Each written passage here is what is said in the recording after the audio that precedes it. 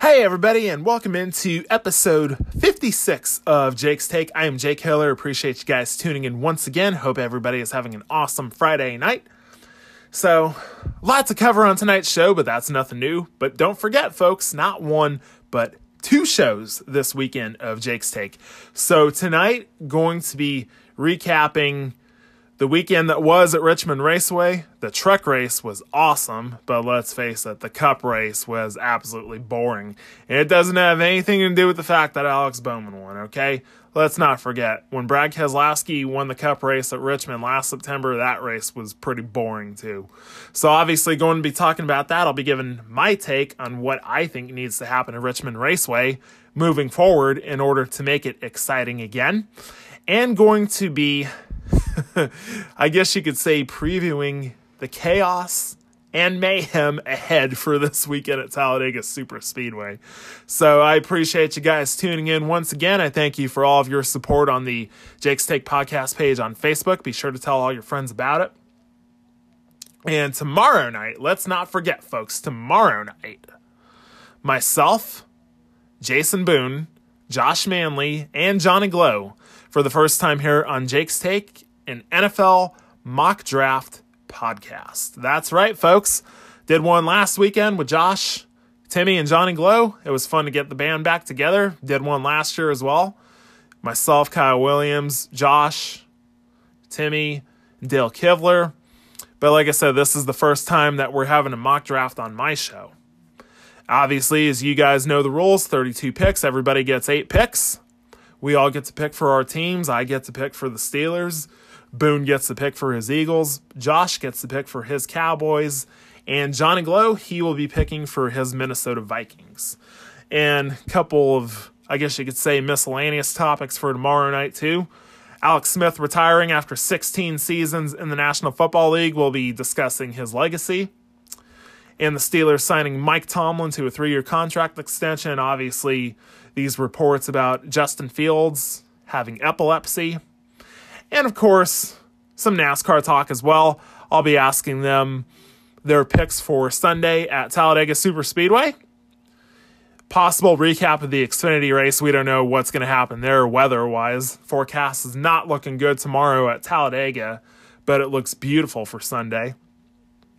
And just kind of like we did on the Average Joe's last Saturday night, Once we get done with our picks, quick review, and then we'll go around the table asking each other predictions for 2021, both NFL and NASCAR. Who do you think is going to go to the Super Bowl? Who do you think is going to win the NASCAR Cup Series championship? So just some very, very fun times ahead. So this past Saturday at Richmond Raceway, the NASCAR Camping World Truck Series race did not disappoint, as usual. Race got going just a little after 1:30 in the afternoon on Fox Sports 1 with Ben Rhodes on the pole. And starting alongside him in second was Austin Hill, who, by the way, celebrated a birthday the other day. And the first stage, pretty much nothing happened, okay? Grant Enfinger, who won the truck race at Richmond last year, passing his teammate Ben Rhodes for the lead 3 laps in, pretty much checking out, going on to win the stage. And then, of course, Kyle Busch, his third of 5 Truck Series starts this year, getting the lead off of pit road. But from that point on, as our pal Larry McReynolds always likes to say, home race this weekend, by the way, for Larry McReynolds, cautions breed cautions. And lap 86, it was Tate Fogelman and Haley Deegan getting together in turn 3. Obviously, Tate getting the worst of it and showing his displeasure for Haley Deegan afterwards. And then Jennifer Jo Cobb made a lot of headlines over the weekend for pretty much all the wrong reasons, I guess you could say. And she was involved in not 1, not 2, 3 separate incidents. One of them being with Howie DeSavino III, and obviously several others with Norm Benning. And this was on the heels of an announcement that Jennifer Jo Cobb was going to make her NASCAR Cup Series debut on Sunday at Talladega Superspeedway, driving the number 15 Chevrolet for Rick Ware. But obviously, 3 separate incidents. And, of course, some of the other notables, Nice Motorsports, Ryan Truex breaking a gear 44 laps into the race, and his teammate, Brett Moffitt, obviously getting into a little bit of trouble as well. Some news with him coming up here in just a little bit. But, like I said, they were not done wrecking, that's for sure.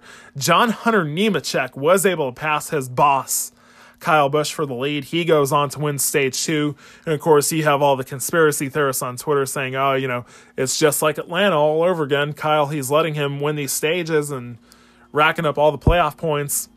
You could look at it that way. You could look at it another way. Obviously, like I said on previous shows, Kyle has 2 goals in mind with Kyle Busch Motorsports. 3 goals in mind when you think of it. Number 1, to win the Drivers' Championship with John Hunter Nemechek in that number 4 Toyota. Number 2, to win the Owners' Championship in the number 51 Toyota that he gets to drive for 5 races a year. Martin Truex Jr. won with it at Bristol on the dirt. And obviously they're going to have many, many other drivers splitting time behind the wheel of the 51. And, of course, the third and final goal, the 18 truck, Chandler Smith. Rough start to him for him so far in 2021. Obviously, to get him to win a race and make the playoffs. I mean, those are the goals at Kyle Busch Motorsports.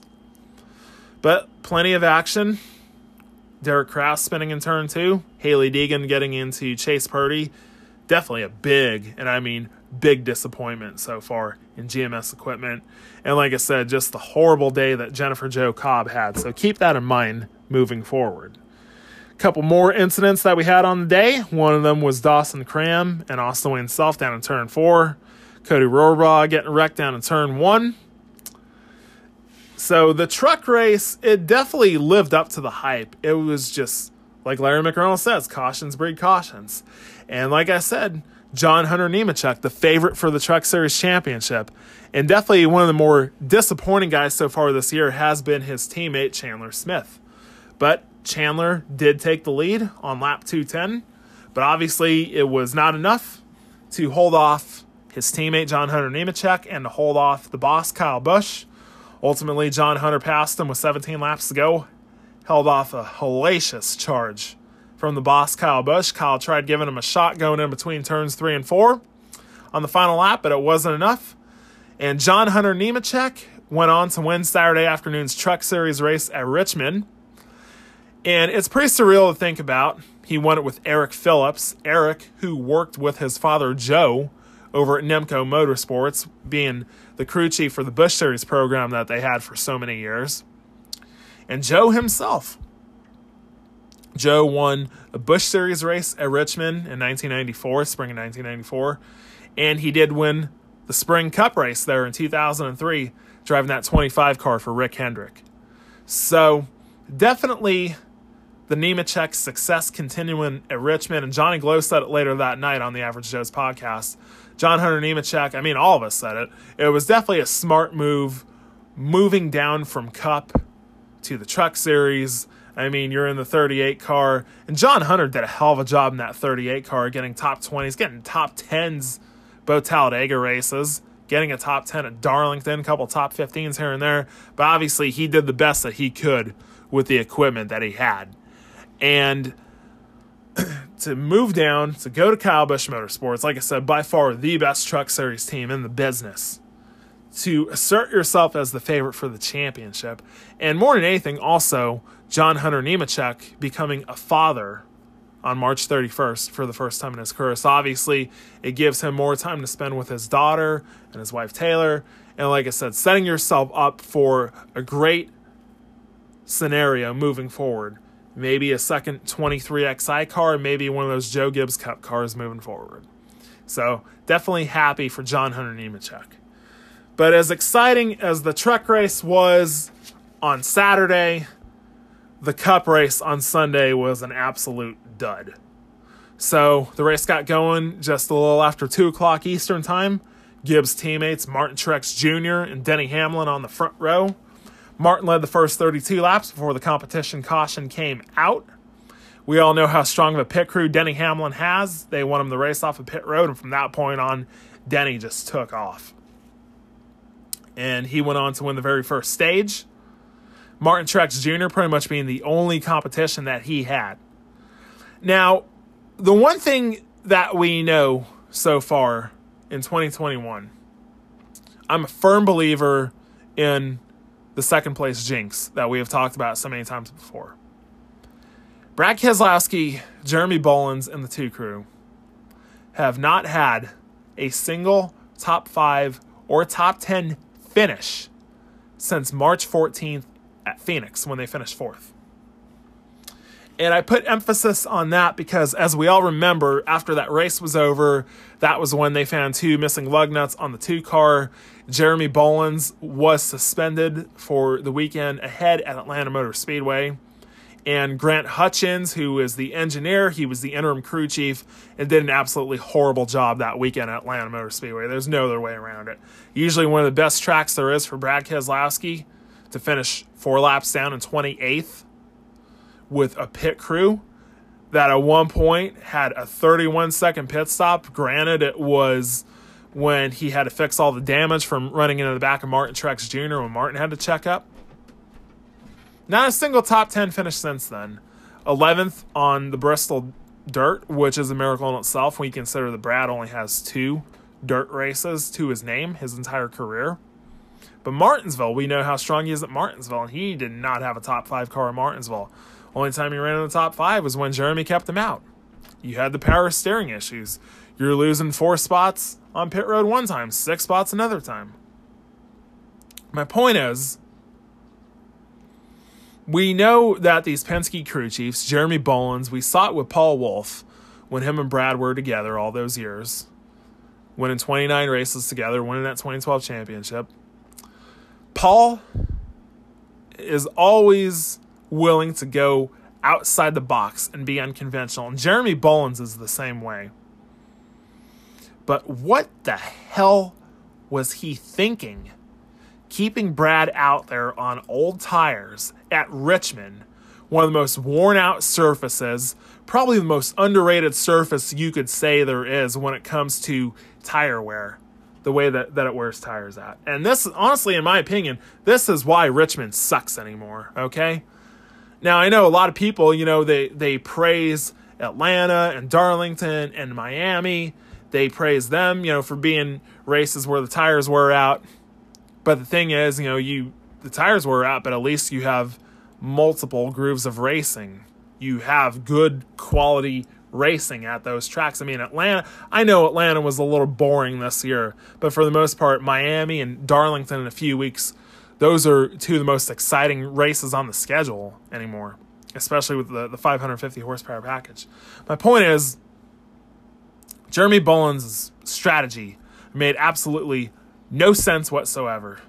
Keeping Brad out there on old tires, and you're thinking to yourself, oh, well, I'm hoping we could stay on the lead lap.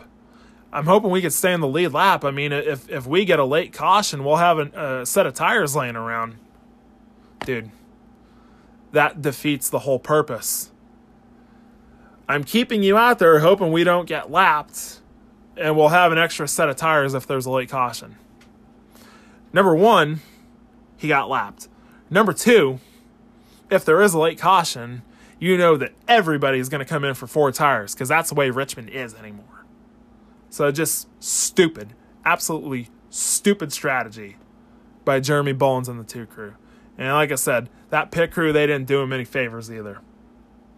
So sure enough, Brad Keselowski got lapped towards the end of the second stage, which was won by Denny Hamlin. And like I said, it just blows my mind making a pit call like that, keeping him out there on old tires on a surface like that hasn't been repaved in 17 years. Dumb. Absolutely dumb. There's no other way around it. So, as I said, the race itself, it was nothing to write home about. Martin Truex Jr. was pretty much the only competition that Denny Hamlin had most of the day. And sure enough, as we were getting down towards the end of the race, green flag pit stops, and Martin speeds on pit road. So from that point on, the one thing I noticed was Denny was very good very good on a short run, but on a long run, just kind of like Martinsville, Joey Logano was able to catch him and pass him for the lead with 55 laps to go. So the other thing that I noticed is, and you guys know how critical I am of Alex Bowman. Alex started 24th on the field, and he'll be the first to tell you Richmond is not one of his best racetracks. Up until last year, he didn't have a single top 10 finish at Richmond, and when he did get that top 10 in September of last year, it was a 9th place finish. But early on, Alex showed good speed on the long run, especially. He was able to drive up into the top 10 early on, drove up into the top 5, had to go to the back of the field for an uncontrolled tire. So once again, you're thinking to yourself like, oh, his day's done. He's not even going to get a top 10. Drove all the way back up into the top 5, drove up into the top 3, passing Christopher Bell, who did a remarkable job on Sunday. And of course, as we all know, what an excellent battle that Joey Logano and Denny Hamlin that they were having for the lead. And that all came unfoiled with 18 laps to go when Kevin Harvick blew a right rear tire going down into turn 1 and backed into the fence. As we know, like I said, Richmond anymore, you need tires. Everybody came in for tires. Denny Hamlin wins the race off of pit road. That pit crew is amazing. What made the difference was, like I said, he was good on a short run. Alex was good on a long run. It took his car a long time to get going. Greg Ives, Alex Bowman's crew chief. Greg, who was actually the last crew chief that Dale Earnhardt Jr. had from 2015 to 2017, Greg said that he learned a lesson. He didn't say what specific year it was, whether it was 2015, 2016, definitely wasn't 2017 with how horrible that year went. Whew. But Greg said that he learned a lesson one time at Richmond with Dale Earnhardt Jr. about air pressure. And Dale got on him and told him, he's like, no, he's like, I need this car to take off. I need you to pump up the air pressures in these tires in order for me to get going. And that's what Greg did for that final stop with Alex. Was he pumped up those air pressures. He knew that the car had to be good on a short run if he wanted to have any chance at Denny Hamlin and Joey Logano. Sure enough, that's what he did. And I don't think anyone, even Alex himself, couldn't believe when he passed Denny for the lead with 10 laps to go and actually drove away from him. Who in a million years imagined that Alex Bowman would win at Richmond Raceway? And this was the third win of his career, but it was the first in the 48. This was the 48's first win since Dover, June of 2017, which was the 83rd and final win of Jimmy Johnson's career. Just an absolute shocker this past Sunday at Richmond. I almost said Atlanta because it felt like an Atlanta race. You know, the way that Kyle Larson dominated and Denny Hamlin... Same way, you know, Denny dominated at Richmond. Ryan Blaney passes Kyle Larson late at Atlanta. Alex Bowman is able to pass Denny Hamlin with 10 laps to go at Richmond and pull off a win that absolutely nobody expected whatsoever. So Alex Bowman goes on to win Sunday at Richmond Raceway. And the third win of his career, 3 seasons in a row that he's won for that matter. As we all know, that first win at Chicagoland Speedway in 2019 would end up being the last race there. And then winning at Auto Club Speedway in 2020, less than 2 weeks before the season was shut down because of the pandemic. And sure enough, Auto Club Speedway was kicked off the schedule this year, obviously because of California's COVID restrictions under Gavin Newsom. And of course, we all know how come 2023 Auto Club Speedway is now going to be a short track. So that begs the question, 5 cautions on Sunday for 39 laps. Competition caution, stage 1. Ryan Newman getting spun by Austin Cindric. Denny Hamlin winning stage 2. And Kevin Harvick cutting a tire and wrecking in turn 1. Is Richmond next? Is it next? I have to laugh about it. Alex Bowman himself, he said that he's the Grim Reaper of racetracks. So listen, as much flack as I give Alex Bowman, Alex, just do me a favor.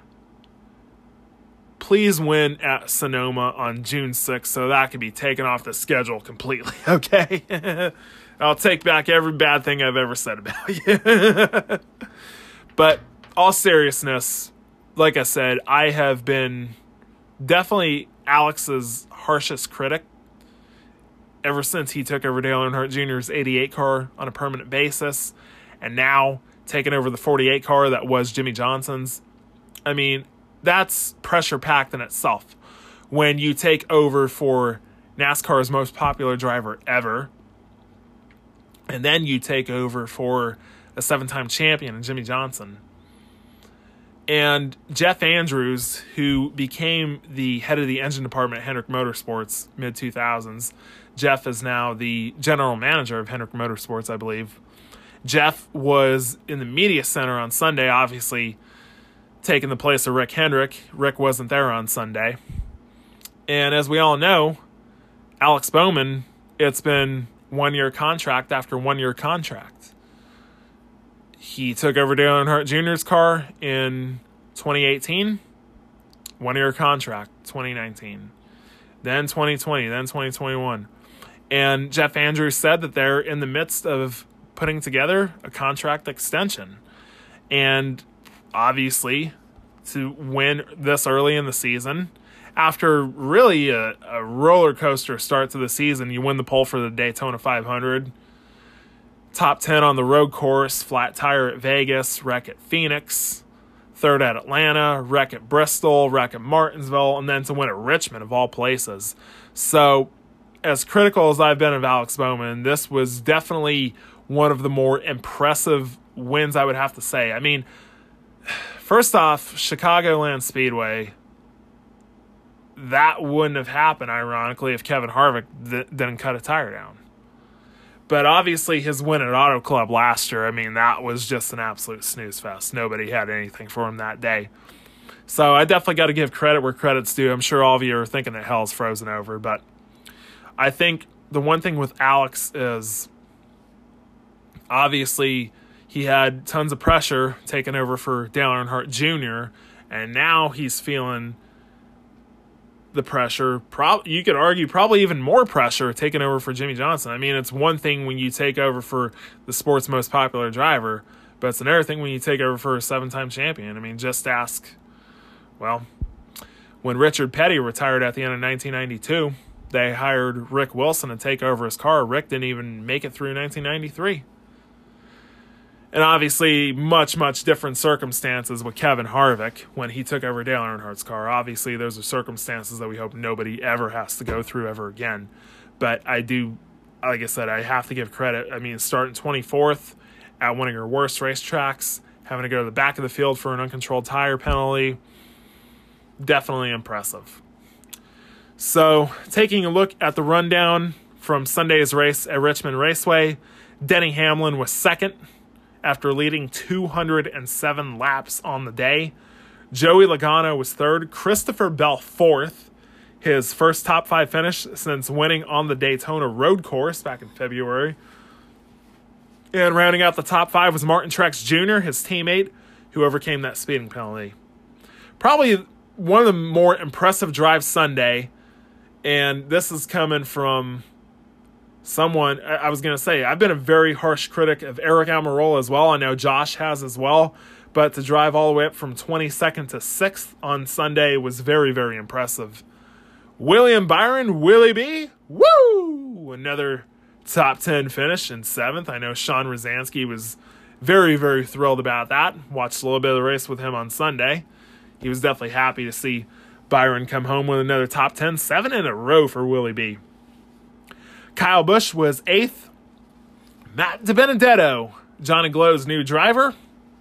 First top 10 finish of the year for Matt DiBenedetto. Things are definitely heading in the right direction. And Austin Dillon rounding out the top 10. 11th was Ryan Blaney. Believe it or not, Ryan's best finish ever at Richmond Raceway. Chase Elliott, our defending series champion, winless And for that matter, with Alex Bowman winning on Sunday, the only Hendrick Motorsports driver that's winless. Who the hell would have thought that at the beginning of the year? Kurt Busch, 13th. Brad Keselowski, 14th. Like I said, another unacceptable performance out of the two crew. And Jeremy Bullins this past Sunday. Ross Chastain, a much-needed top 15 finish. Daniel Suarez, 16th. Ricky Stenhouse Jr., 17th. Kyle Larson, that was probably the biggest shock on Sunday, was how bad Kyle Larson ran. He finished in 18th, had some problems on pit road early on, and just was never able to recover. Eric Jones, 19th, and rounding out the top 20 was Tyler Reddick. 21st was Corey LaJoie. 22nd, Chase Briscoe. Cole Custer, 23rd, and teammate Kevin Harvick in 24th. Now, granted, if that tire doesn't blow out, two things. Number one, Alex Bowman doesn't win the race. Joey Logano or Denny Hamlin likely does.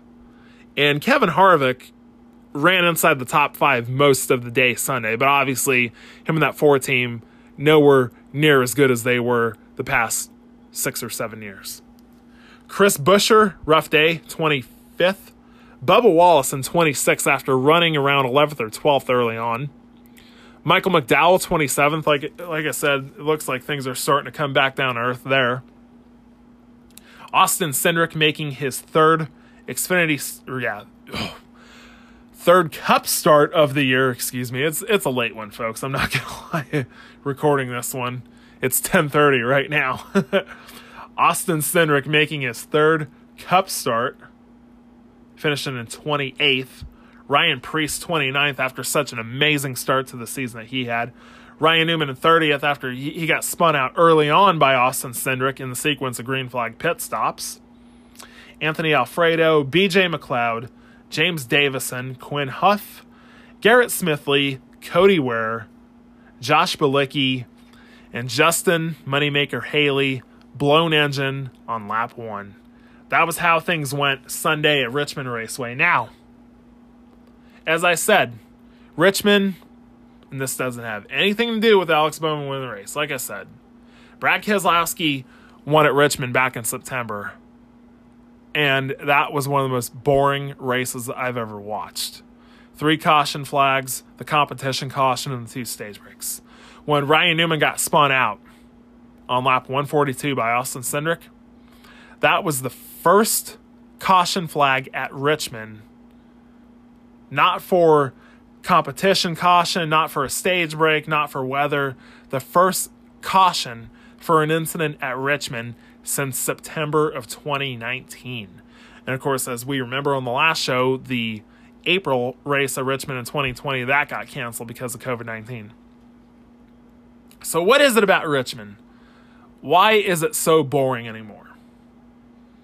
Take a look at that surface, folks. Richmond, the surface, it's old, it's worn out, the tires, and while you want that at most racetracks, it has ruined the racing at Richmond. The tires are it's like a cheese grater, basically. And it's like you're at Darlington, Atlanta, or Miami. But Dale Earnhardt Jr., he's been saying it for years and years and years, and I will take the opinion of someone that won 3 Cup races there and 4 Xfinity Series races there. Dale Earnhardt Jr. said that Richmond needs to be repaved and they need to put a coat of sealer on top of that asphalt. And when you do that, when you have that new shiny asphalt, yeah, it's going to be a one-groove racetrack early on, but you're going to have bumping and banging. You're going to have guys moving each other out of the way. You're going to have guys that are going to be scared to go up there and try to get a middle groove or an upper groove going because it's going to be like you're out on ice there. But that's the way that Richmond was in the early 2000s, and that's when you saw good side-by-side racing. That's when you would normally see 12, 13, 14 caution flags during a race. And I get that that's not what NASCAR is all about, is caution flags, but this is the way it works. I mean, Brad Keselowski said it himself. This is an entertainment business. And the races at Richmond have been absolutely dull for the last 4 years. So if you listen to someone that's been around the sport long enough, like Dale Earnhardt Jr., and you repave the track and you put that sealer on, I guarantee you're going to have one hell of a show at Richmond because, let's face it, it's ISC. It's owned by the France family. It's a boring race anymore, both races for that matter, the spring race and the fall race. It's boring. These are different circumstances, obviously, with COVID, but even before COVID, Richmond wasn't even selling out, not even close.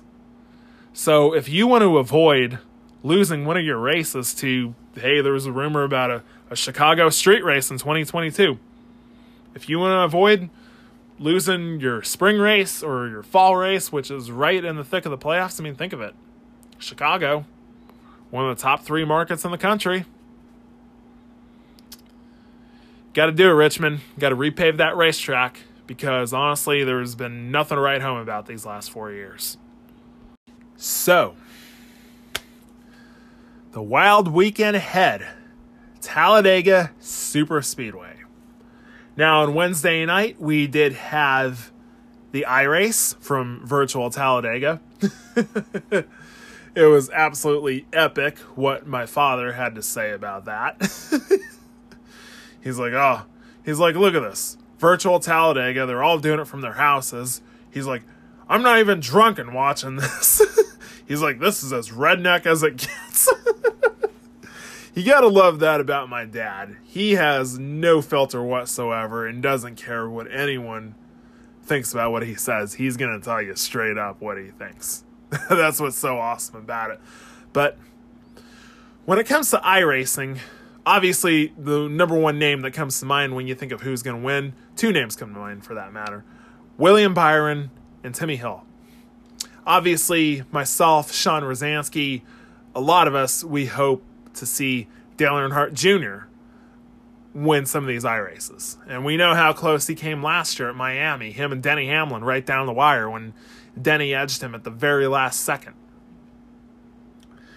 But the one guy, there's been a few guys that have had a hard time adapting to iRacing. Some big names. Kevin Harvick, Kyle Busch, Brad Keselowski. And Brad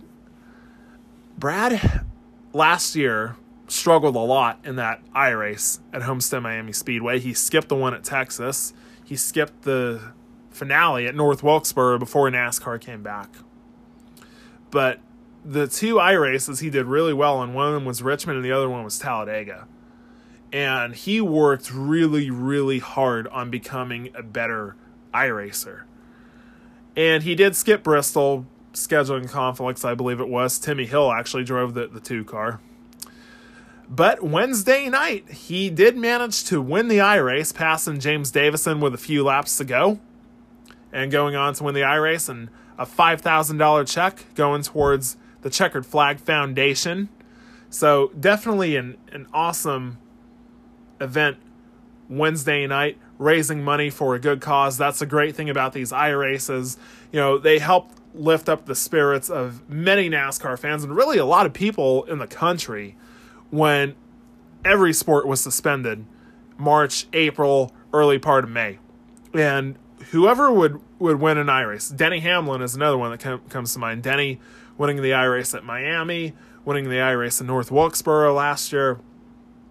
A lot of times these iRaces, whoever would win, money would be donated to a charity of their choice. So, really, really cool.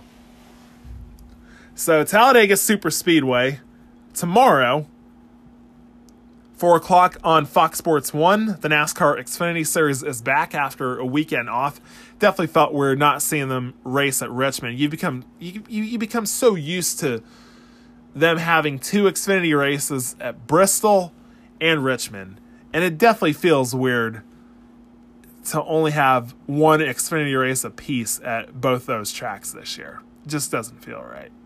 And Talladega Superspeedway, for the longest time, it was just 1 Xfinity race. But last year, obviously, with COVID and a bunch of races getting canceled and moved, they added a 2nd Xfinity Series race. And obviously, it was so good that we're going to have 2 Xfinity races at Talladega Superspeedway again this year.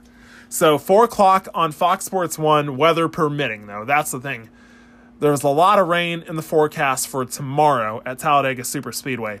Now, NASCAR has not announced what the contingency plan is in the event that the Xfinity race gets postponed tomorrow.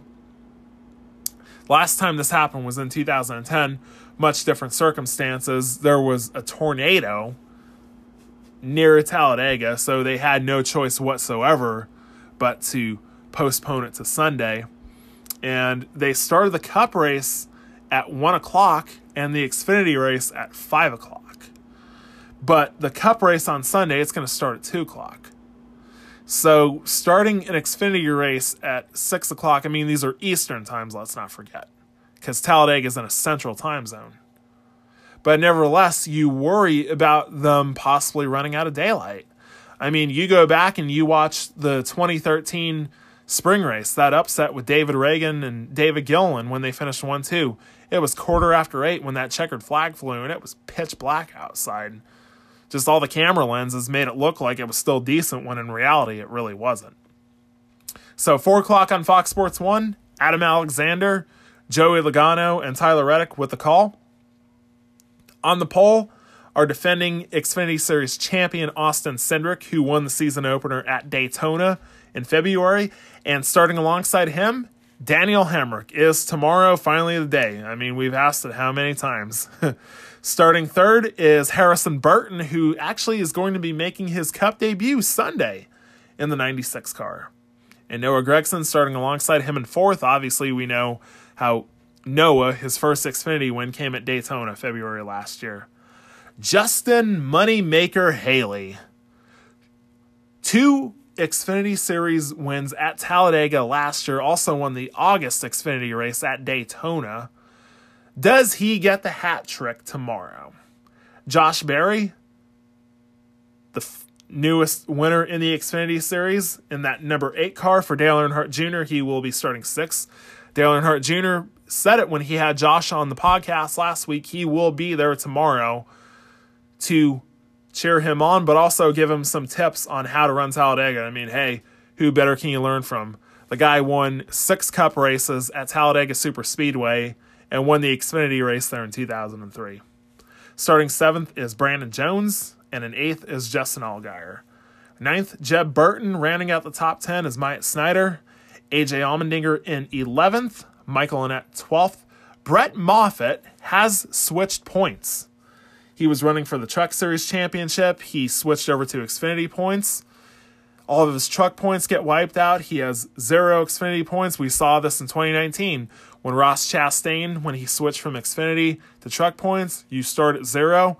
You have to make your way up into that top 20 and win a race.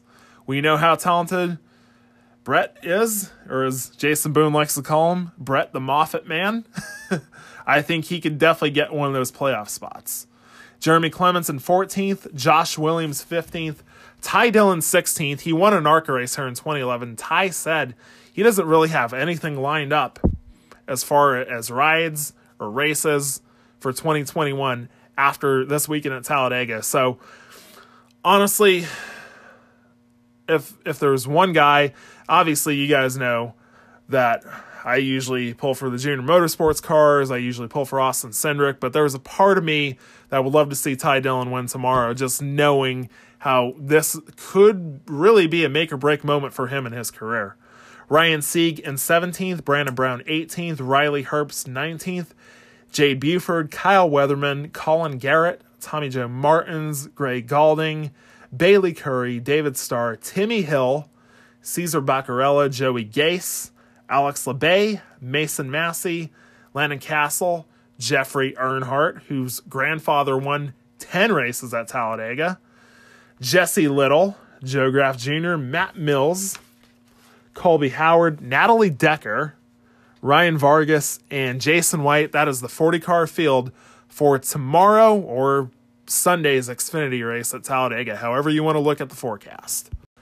So when I look at this Xfinity race, obviously 2 things come to mind. Number 1 is the weather.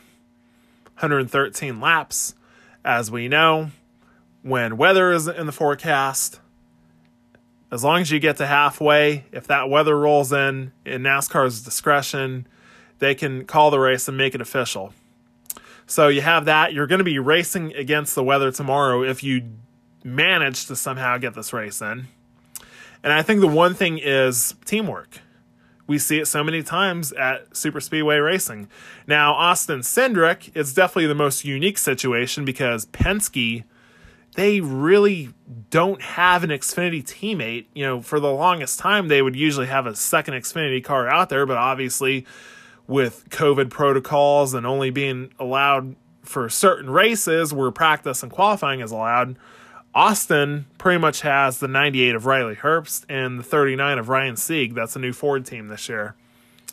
So obviously the Gibbs boys, Hemrick, Burton, Brandon Jones, Ty Dillon, and I mean Ty, like I said, this is definitely make or break. You know, he's been trying so hard to make it on his own this year, and all the power to him in the world. And it's definitely heart-wrenching to think that he really doesn't have anything lined up after this weekend at Talladega. So I know it's Talladega, and I know that pretty much anybody could win there, but a win for him would definitely help as far as really saving his career, in my opinion.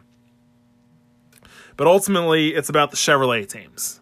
And we know that the Junior Motorsports guys, we know how phenomenal Noah Gragson and Michael Annett are at restricted plate racing. Michael actually won an ARCA race at Talladega in 2007. Shows you how long he's been around. And we know how close Justin Allgaier has come to winning at Talladega several times before. I mean, obviously, like I said with Josh Berry, when you're driving for Dale Earnhardt Jr., number one, it's the best teacher to have as far as restrictor plate racing goes. But number two, you're expected to win at Daytona and Talladega. And with Josh, I know that February was the first time that he had any experience at Daytona. And I thought that he did a remarkable job having that car in the top 5 and the top 10 a lot, but obviously before the big one happened. Well, one of multiple big ones. But I would definitely have to say the one team, in my opinion, that I think is better at teamwork in Xfinity at restricted plate racing than Junior Motorsports is Colleague Racing. It kind of has, I know some people said, Colleague Racing right now in the Xfinity series, it kind of has that early 2000s DEI feel to it. And honestly, I could see it. You know, Justin Haley is going for 3 Xfinity Series wins in a row at Talladega. And like I said, we know the only guy that managed to pull off 4 in a row at Talladega, Dale Earnhardt Jr. You have AJ Allmendinger. AJ, phenomenal restricted plate racer. No matter if he was with Red Bull, Richard Petty Motorsports, his brief time with Penske, and then obviously the 47 car, kind of like Michael Waltrip. You know, we remember how Michael was such a phenomenal restricted plate racer. And Jeb Burton, in some ways, I mean, he's good at restricted plate racing, but obviously could be better. And, I mean, his father won the 2002 Daytona 500, talking about Ward Burton. So I definitely see those early 2000s DEI comparison. So for this race, no matter when it gets going, whether it's tomorrow or whether it's Sunday morning or Sunday evening, whatever the case may be, you know for damn sure who Jason Boone is taking in this race. And I've got to go with him too. Justin Moneymaker Haley for his 3rd consecutive Xfinity Series win at Talladega Superspeedway. Obviously, it's hard. You often worry about the big one, but hard to bet against them at this point. And what's so great about Talladega, and we see it both in Xfinity and Cup, and we even see it in the Truck Series when they race at Talladega in the fall. Obviously, you crank that engine, you've got a shot to win, no matter what kind of underfunded equipment you might have, like a Jeremy Clements or a Josh Williams or Brandon Brown, who's had a remarkable season. And, of course, Jeffrey Earnhardt.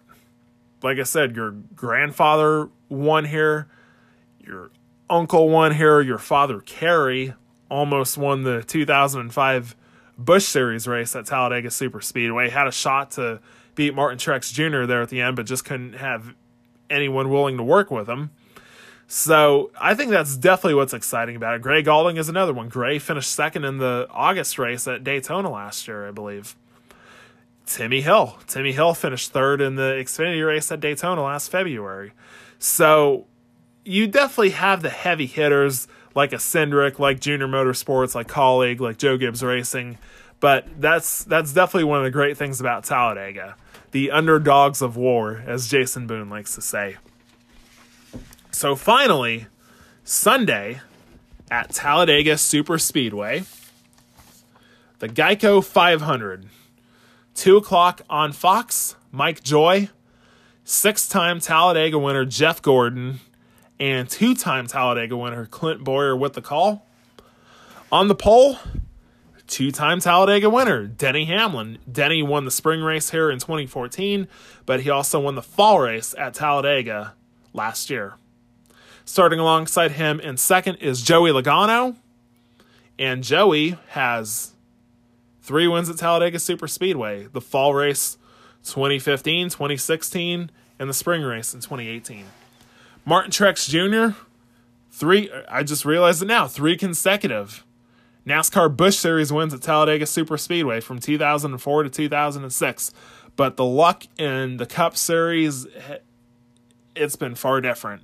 Martin did get the first top 5 finish of his Cup career at Talladega in 2006, finishing 5th when he was driving for Dale Earnhardt Incorporated, but ever since then, the luck there has just been absolutely horrendous. William Byron, Willie B, woo! He's going to be starting 4th, and he actually finished 4th at Talladega in the fall of last year.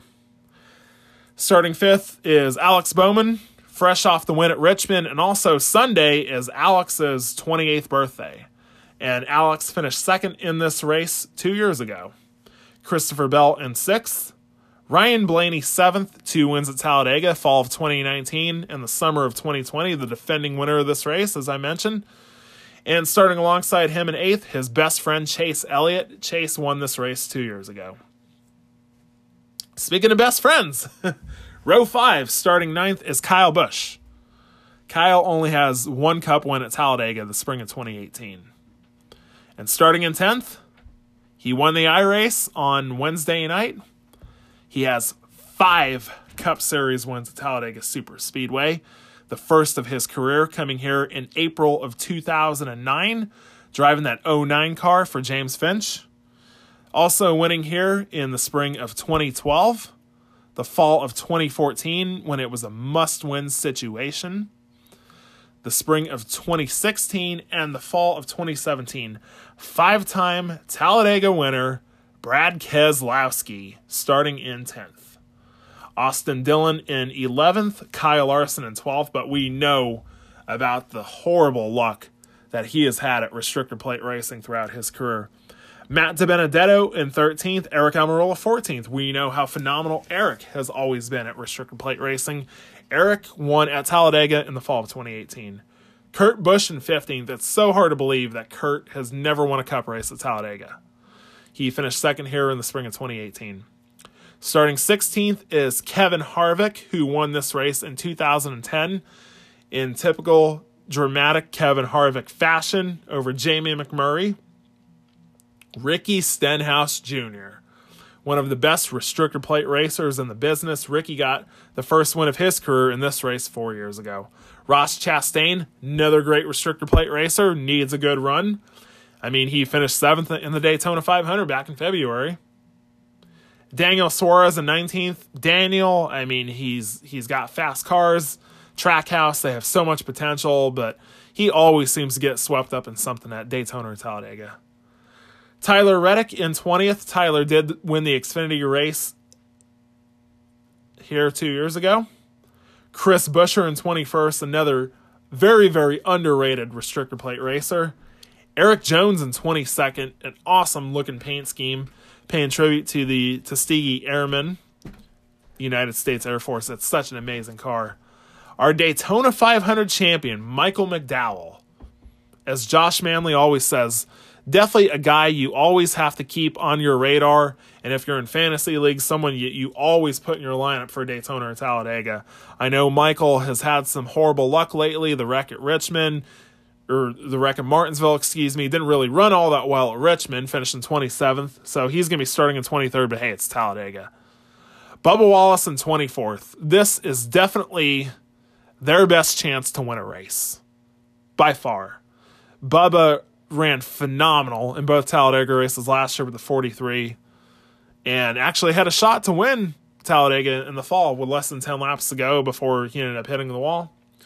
Chase Briscoe in 25th, Corey LaJoie 26th, Cole Custer 27th, Ryan Newman 28th. A lot of people talk about all the horrible wrecks that Ryan's had here and at Daytona and everything, but I'll tell you what, he does a phenomenal job when he does stay out of trouble, bringing that car home in the top 5 or the top 10.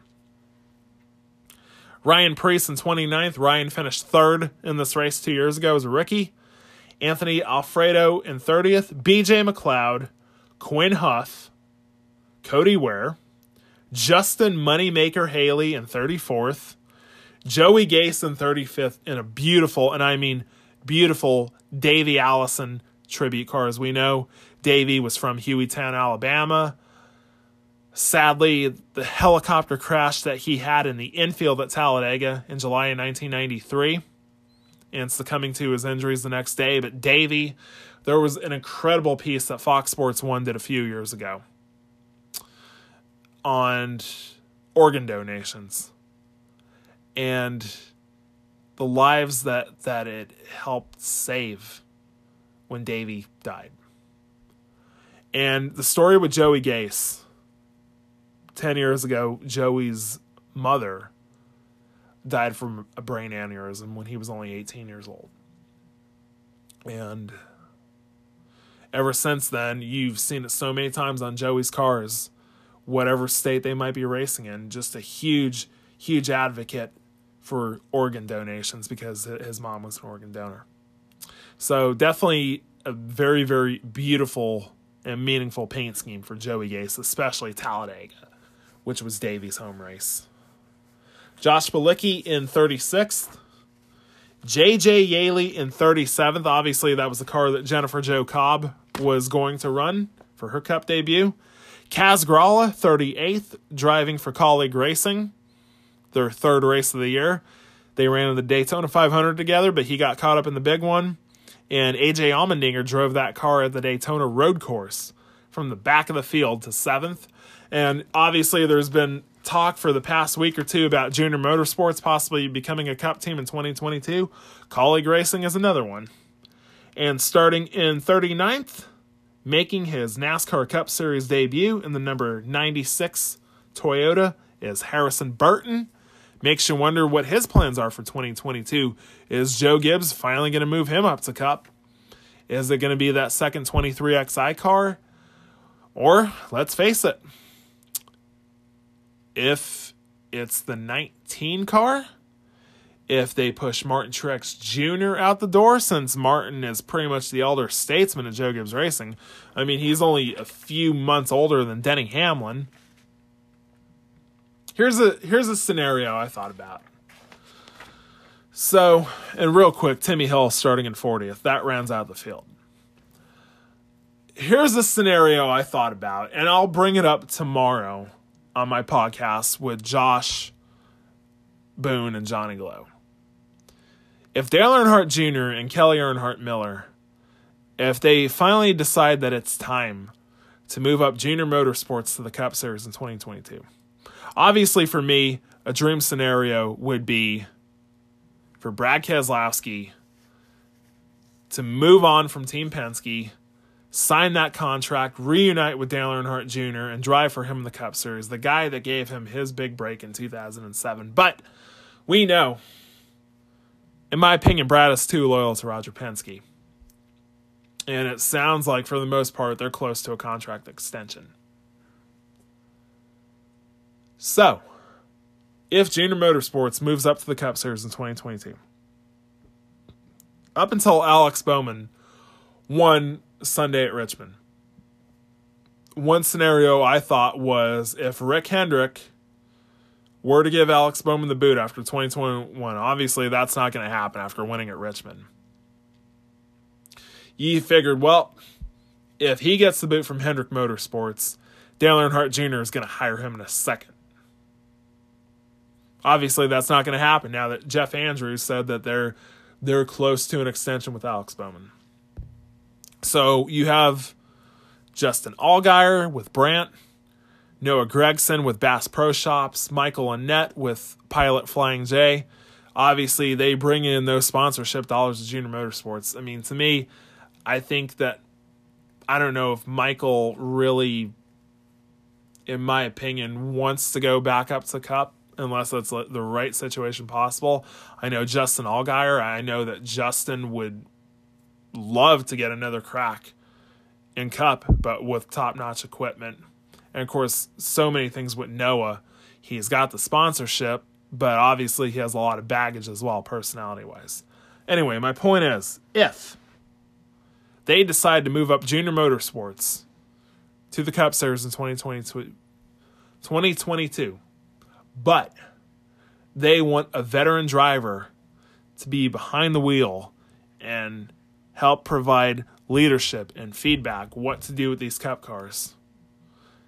If Joe Gibbs tells Martin Truex Jr., you're odd man out, I want to move up Harrison Burton, how cool would that be if Martin Truex Jr. were to finish off his career driving for the guy that gave him his big break, Dale Earnhardt Jr. And obviously, Bass Pro Shops, they've been with him since the start.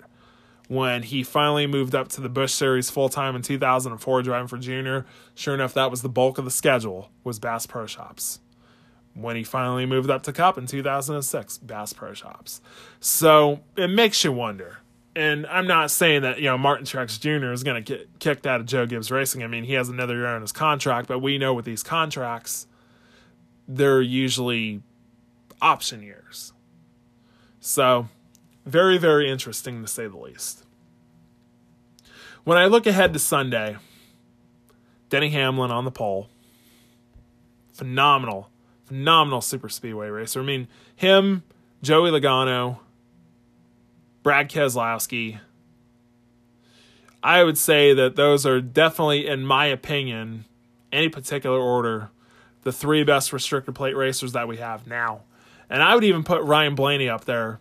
I would say probably about fourth. And rounding out the top five, maybe Chase Elliott. So the thing with Talladega, 188 laps, stage 1, lap 60, stage 2, lap 20. You're going to see 3 and 4 wide racing. You're going to see guys, obviously, that hardly ever have a shot to win. That'll be running up front, like a Corey LaJoie, even Bubba Wallace, the way that his season has gone. Michael McDowell, he is going to be a factor on Sunday. Justin Haley, if he could stay out of trouble. Kaz Grala, that's another one. And those are guys, underdogs, that you definitely could see being in the hunt. Now, of course, as we talk about teamwork, Toyota's working with Toyotas. Chevrolet's working with Chevrolets. Ford's working with Fords. But that Penske trio, Brad Keselowski, 5 wins at Talladega. Joey Logano, 3 wins at Talladega. Ryan Blaney, 2 wins at Talladega.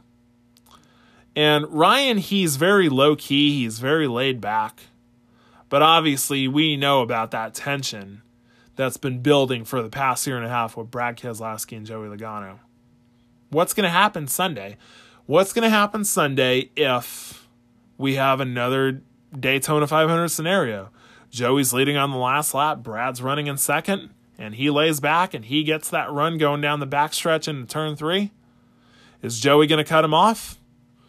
Cut off a car that's going 10 miles an hour faster than him? What's the situation going to be if Brad Keselowski's leading and Joey Logano is behind him? Is Joey going to pile right into him and cause a huge wreck on the last lap? It's hard to say. And obviously, I think the Gibbs guys, they have worked together the best. Denny, Truex, Kyle, Christopher Bell, even Bubba. That's essentially a 5th Gibbs car. I think Chevrolet as a whole has worked together well. I mean, we saw it last year. Hendrick cars working with RCR. Even at the very end of the Daytona 500, who was trying to help push Chase Elliott to the win? Austin Dillon. So I think you'll definitely see moments where it's single file by the wall. And especially in the stages, once there's 2 or 3 laps to go, you're going to see guys start making moves. And, of course, we all know at Talladega, it's not a matter of if, it's only when. And you don't have to worry about weather on Sunday. It's going to be beautiful. It's going to be 70 degrees and sunny. So you know the big one is going to happen. The only question is when. The only question is who's going to cause it. The only question is how many cars is it going to take out. Ultimately, as much as I praise Joey Logano for being a great restricted plate racer, and he is a great restricted plate racer, his driving at Daytona and Talladega is reckless. And I mean, really, when you think of it, how many wrecks has he caused at Daytona and Talladega, especially Talladega over the past few years? Alex Bowman in 2019, that was one of them. And then, of course, the 2020 Daytona 500 pushing Eric Almirola and Brad Keselowski and most of the field piling in on the backstretch. The fall race at Talladega last year, causing a big one with a couple laps to go that he got caught up in himself because of his own reckless driving. And we all know about the end of the Daytona 500. I say with about 20 laps to go on Sunday, I think Joey Logano is going to be leading. I see someone having a big run on him, trying to pass him for the lead. I say going off into turn 3, Joey's going to cut him off no matter how much faster they're going to be going than him. And then next thing you know, I think that all hell's going to break loose and a bunch of cars are going to pile in. Honestly, that's what I see happening. I say lap 167, turn 3, 21 laps to go, Joey Logano cuts someone off, and the big one ensues. So, as Ricky on Trailer Park Boys would always say, survival of the fitness, boys. And what I mean by that is, even though Denny Hamlin won this race last year, he dropped to the back pretty much right off the bat. And that's the thing, like, Talladega and Daytona, even though you have a shot to win, no matter what you're driving, everybody has a different philosophy. And a lot of the Joe Gibbs drivers over the years, Tony Stewart, Bobby Labonte, even Dale Jarrett, who was their first ever driver, they always like to drop to the back of the field in these restricted plate races. And Tony really wasn't more until the end of his career when he was with Stewart-Haas Racing. But those early days with Joe Gibbs Racing, man, he was willing to go to the front of Daytona and Talladega. Anyway, Denny dropped to the back. He survived carnage after carnage after carnage, and he was in position to win there at the end. And obviously, you have guys like Joey Logano being one of them. Brad Keselowski for the most part, but obviously, even with Brad having 5 wins at Talladega, we've seen how many wrecks he's been caught up in at Talladega and Daytona for the past 3 or 4 years, and a lot of them have not been because of his own doing, because of Joey Logano or Ricky Stenhouse Jr.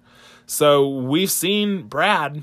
We saw it in the Daytona 500. We saw it in the summer race at Daytona last year. Drop to the back, avoid all the carnage, and then put yourself in a position to be there at the end. And obviously, you have guys like Joey Logano, for instance, Chase Elliott, Austin Dillon. You know, these are guys that plan to stay up front as much as they can on Sunday. Whereas Martin Truex Jr., as many wrecks as he's been involved in at Talladega, you know he's going to drop to the back. And the thing with Martin is he drops to the back, he starts to make his way to the front, and then that's when the big one happens and he has absolutely nowhere to go.